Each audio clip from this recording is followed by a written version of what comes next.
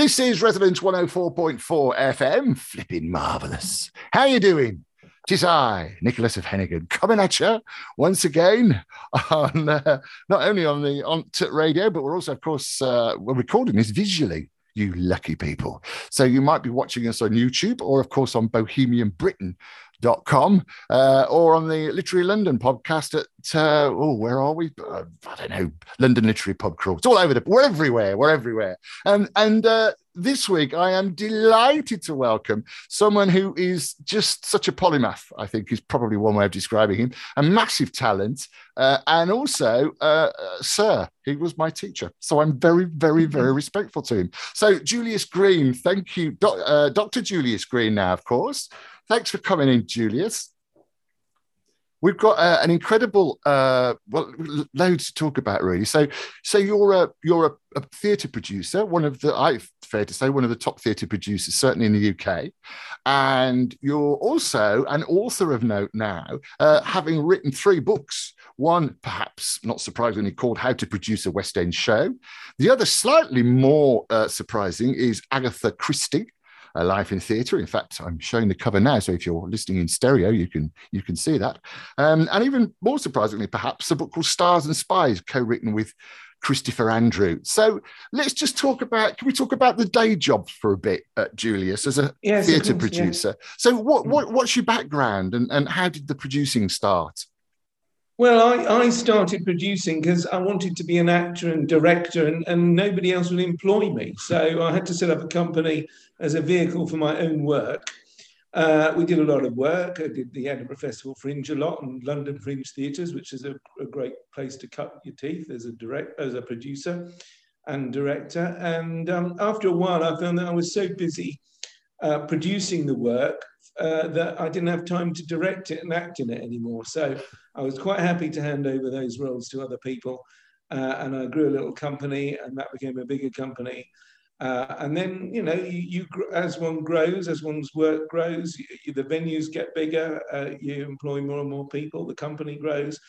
And then I was very lucky because I also got a job as a producer, which is quite rare, in fact, to be paid to produce in the commercial sector, with Bill Kenwright, who I'm sure everybody knows. I've been his producer on and off, I think it's fair to say, for 30 years now.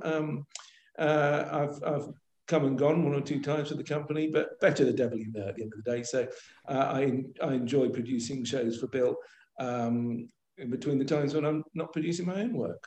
And Bill Kenwright's had some massive shows. Perhaps Blood Brothers is certainly one. I know that I tweeted something and there was a little storm around people on Twitter that support Blood Brothers. But you've done all sorts. I always remember as well, we were in Edinburgh at the Edinburgh Festival and there was a show called Saucy Jack and the Space Vixens, which I think you picked up on and you brought to London and kind of built a pub to put it in or something. Yeah, well, me and my then business partner, Ian Lenigan, produced Saucy Jack and the Space Vixens, which we picked up from the Edinburgh Fringe and developed. We took it into the West End and we bought a nightclub for it. So it was a sort of immersive theatre event long before that became cool and trendy. So it was an interactive nightclub, intergalactic space experience, which went down very well. It ran for a couple of years, was very successful. It's now performed all over the world. And it's funny you should mention Blood Brothers, because just last week we launched the 9 millionth UK tour of Blood Brothers, well, it's something like that, and with a new cast. And in fact, we staged it last autumn as well, immediately after all that lockdown nonsense finished. So Blood Brothers is still going strong, still on tour, and has a lovely new cast at the moment, just playing at the Theatre Royal Windsor. So my day job, I was putting that together last week. Funny you should mention it.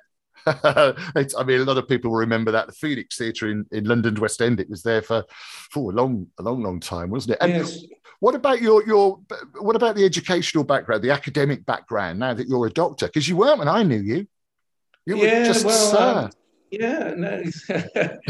I completed my PhD on the plays of Agatha Christie at Goldsmiths. So that was based on a lot of the research that I did for the book, Agatha Christie, A Life in Theatre.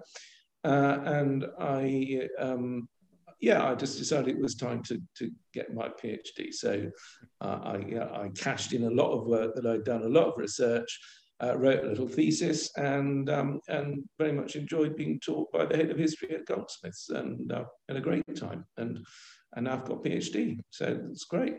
Well done. I'm very jealous. I mean, and so Agatha Christie, where did your interest first, where was your interest first piqued, as it were, by Agatha Christie? Because you also did stuff with Ken Wrights, didn't you, and the Agatha Christie Theatre Company? Well, my first experience with Agatha Christie was when my own company was running a little theatre called the Palace Theatre in Westcliff.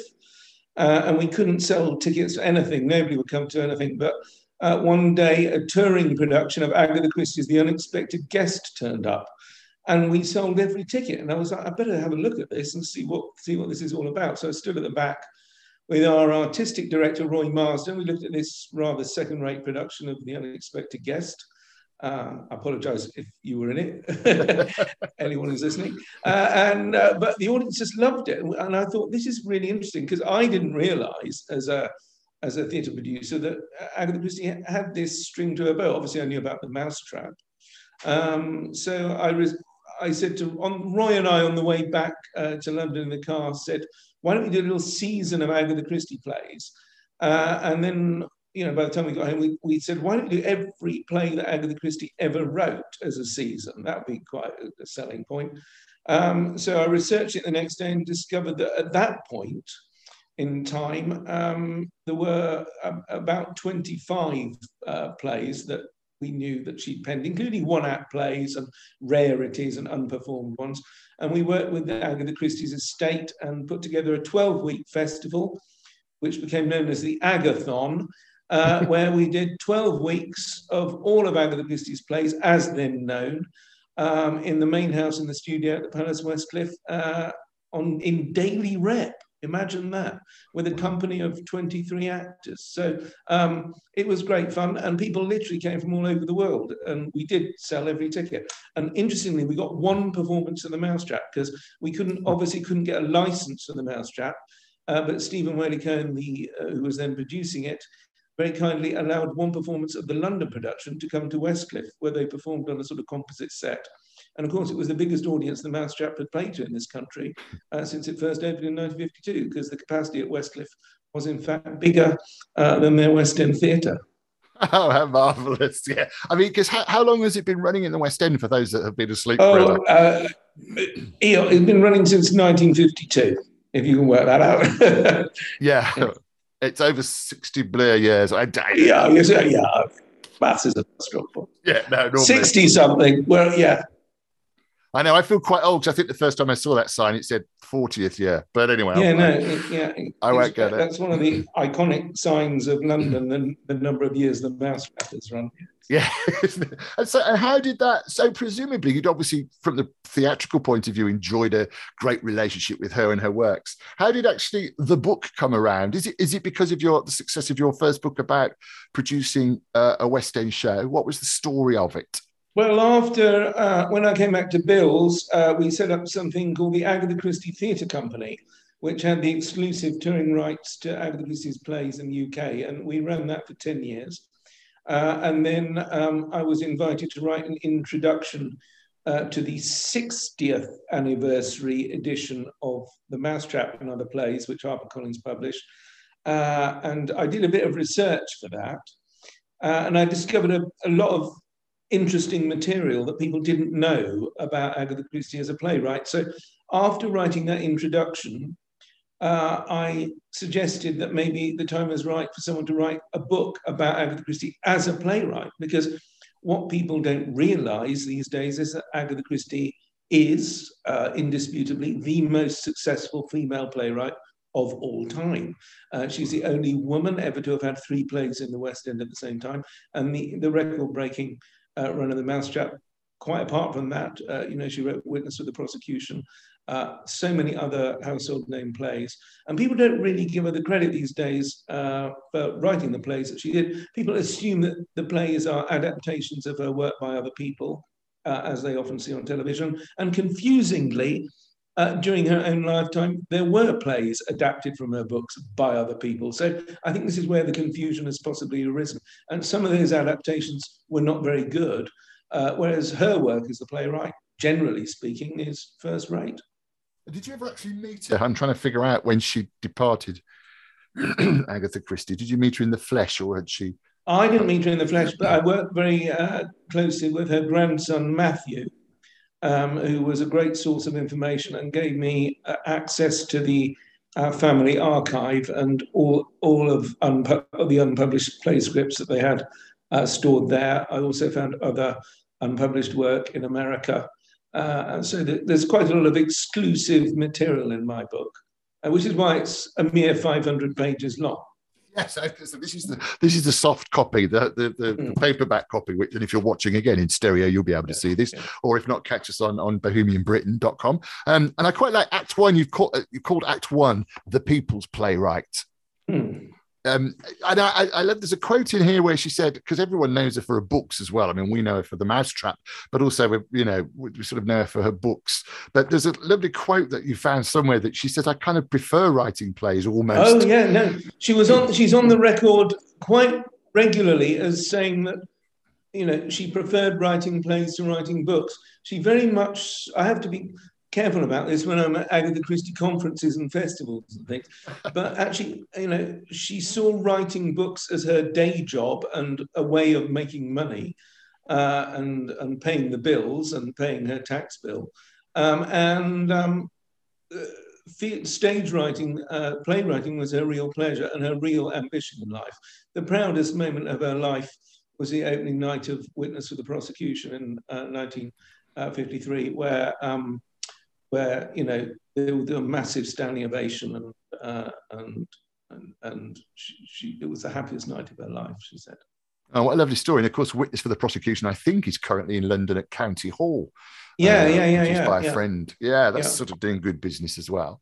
What do you think was the secret to Agatha Christie? What was it? What had she got that made her so successful? Well, I say she was the people's playwright. That's part one. And I think she has, readers of her books and viewers of her plays find a connection that she does speak directly to people. And particularly in the period of her great success as a playwright was in the 1950s. Never mind John Osborne, what people were really going to see was Agatha Christie. She had huge success. This is when she had 3 plays in the West End at the same time. And she really connected with the post-war zeitgeist, not in an obvious way, but in a sort of subtle, psychological way. She addressed people's apprehensions and fears about the brave new world that they were living in. As I say, not obviously, but through subtext and subliminal connections. And do you have? I've got to ask really. Do you have a favourite play? Is having read her? Yeah, Witness for the Prosecution is the best courtroom drama of all time, often imitated but never bettered. I suppose, I mean, there's some of the rarer plays are very, very good.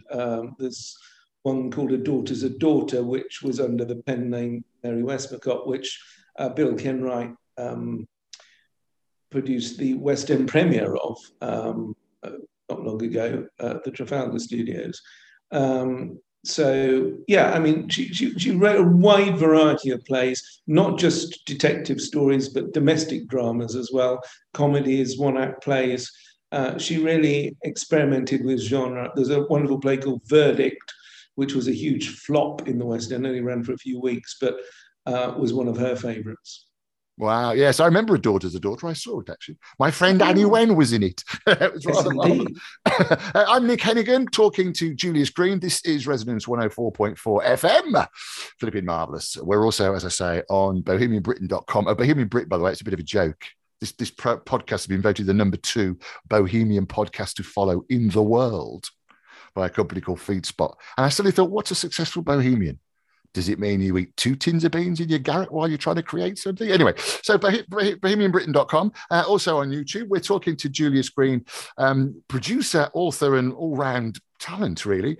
Excuse me, about his 3 books. I suppose the Agatha Christie one is a delight, actually. I mean, it's a real entertaining read as well. And it feels, if you don't mind me saying, I get the impression, it's a straight obvious, I get the impression you really like her, though. There's a lot of warmth in what could be a very technical book.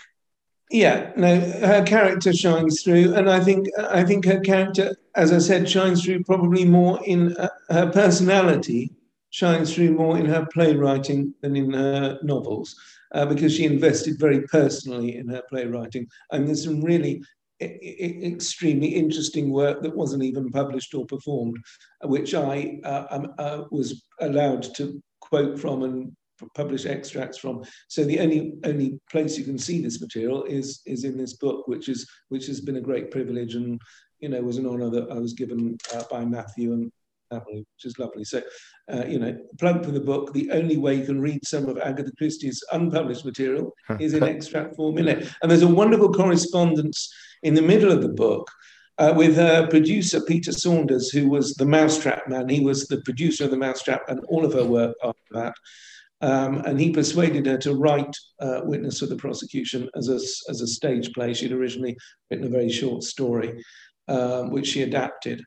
And she was in the Middle East with her husband, the archaeologist Max Mallowan, and Peter Saunders and her were exchanging correspondence about casting and finishing off the script and all of that stuff. And the correspondence was so witty and interesting and informative and good that I just stopped my own narrative for literally 30 pages and just published their letters, because they do it a lot better than I possibly could. Brilliant. And was it, so what gave birth, as it were, to your current book, or your latest book, Stars and Spies? And again, it's another book that kind of makes sense if you think about it, the idea of espionage and pretending to be something that you're not. Kind of makes sense. But what was the genesis of that idea? Well, it's that thing of you've got your, we published the Agatha Christie book, and then the paperback came out. It came out in America, and you twiddle your thumbs and go, what next? I mean, I'm not twiddling my thumbs as a producer because I'm working 24/7 as a producer, but that part of my brain's going, I want to write something else now. And I actually approached it. I always say to my producing students, as I think you don't start from the idea what's going to sell tickets. You start with the idea, what do I want to write? But actually, in this case of this book, I broke my own rules and thought, what do people want to read about? Well, they want to read about stars. And interestingly, they also want to read about spies. And I was living in Cambridge at the time because I did my research for the Agatha Christie book at Cambridge University.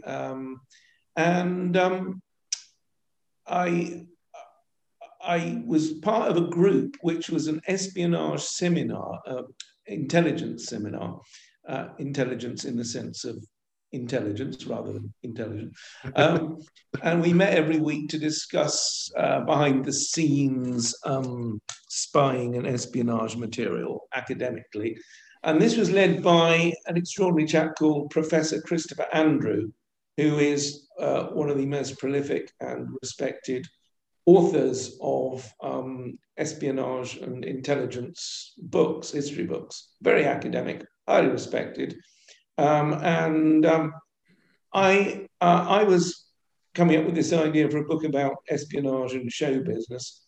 And I wrote to him and said, I'm looking for a collaborator. Could you suggest someone from the seminar who could do help me with the espionage bit? Because that's not my strong suit. I'll do the showbiz bit, and one of the people from the seminar could do.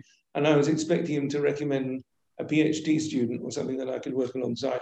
And he actually wrote back and said, "This is such a good idea. I'll be your co-author on this." So great privilege. So and oddly, well, not oddly, but interestingly, Chris taught me history all those years ago when I was a student at Cambridge studying history. So we collaborated.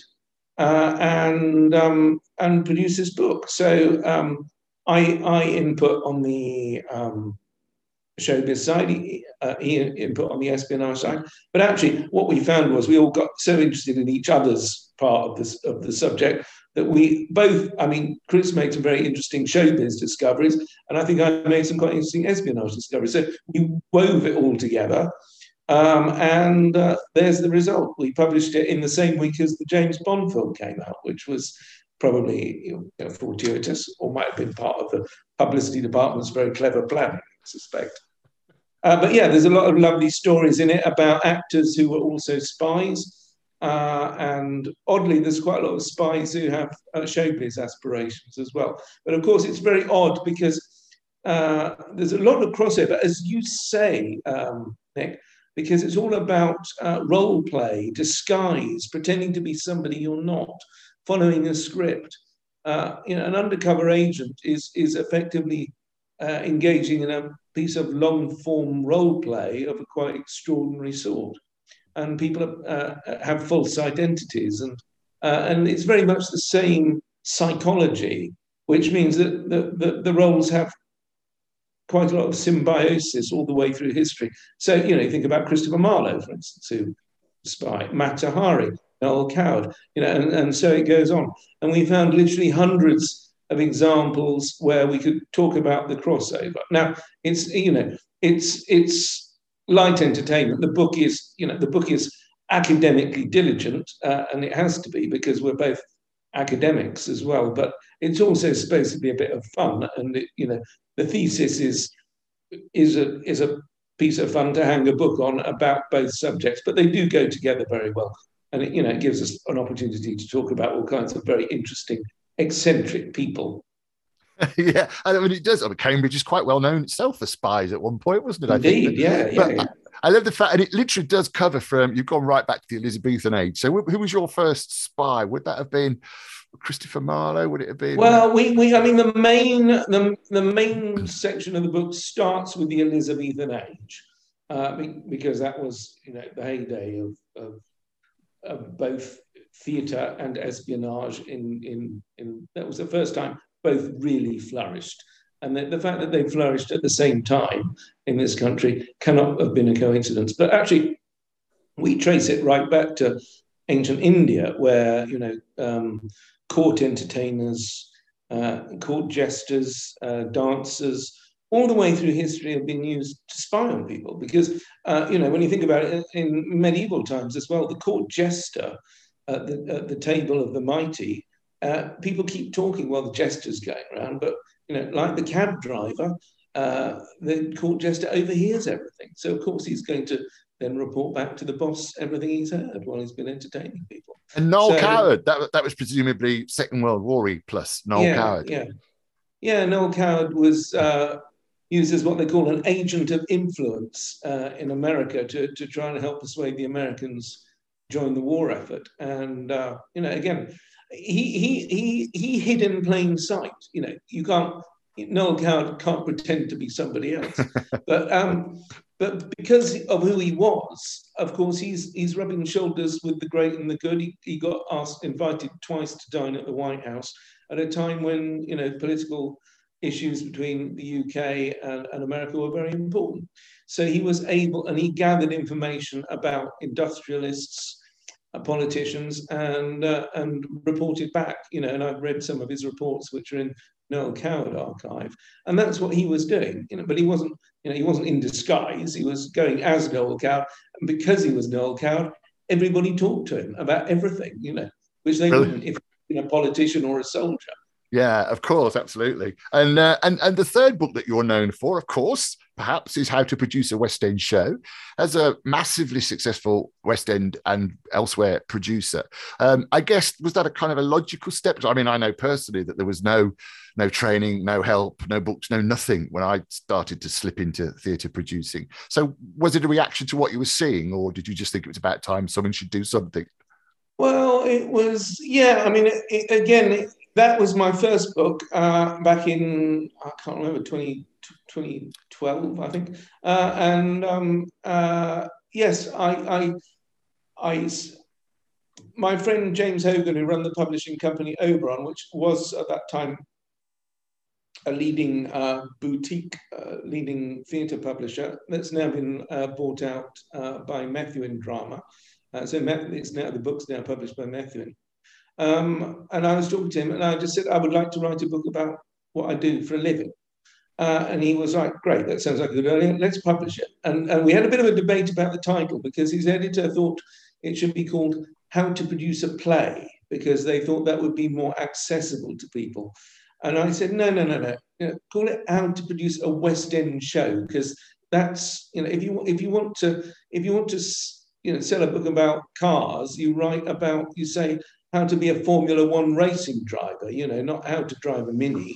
And that's the book that people are going to buy. But I mean, hopefully, in the book gives you all sorts of. It's not. You've read it, it's a bit tongue in cheek as well, and there's quite a lot of thinly disguised real people in it and real companies, and all the shenanigans that they get up to. So it's a bit of fun, really, but also, and I keep it entirely free of graphs, budgets, and everything else.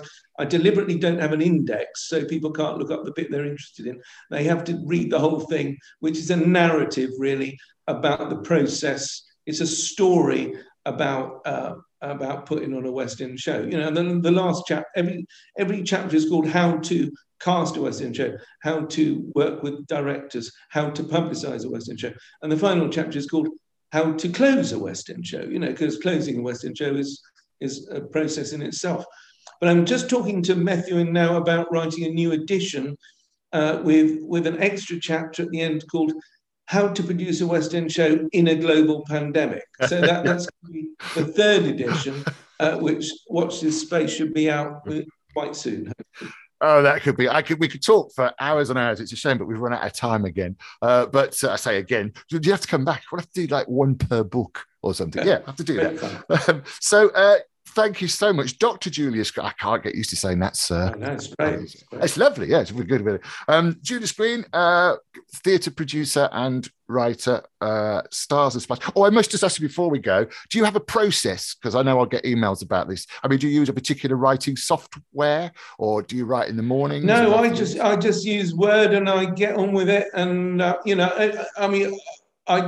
I hadn't discovered how to do proper footnotes until the Stars and Spies, when I was surrounded by academics. So, when I did all the footnotes for the Agatha Christie book, I don't know what I was doing. I didn't have the footnote software, so I didn't have to do it all myself and write it in pencil. But no, what I do is I do epic sessions of work. So I will get up at 7 o'clock and work from 7 till 7.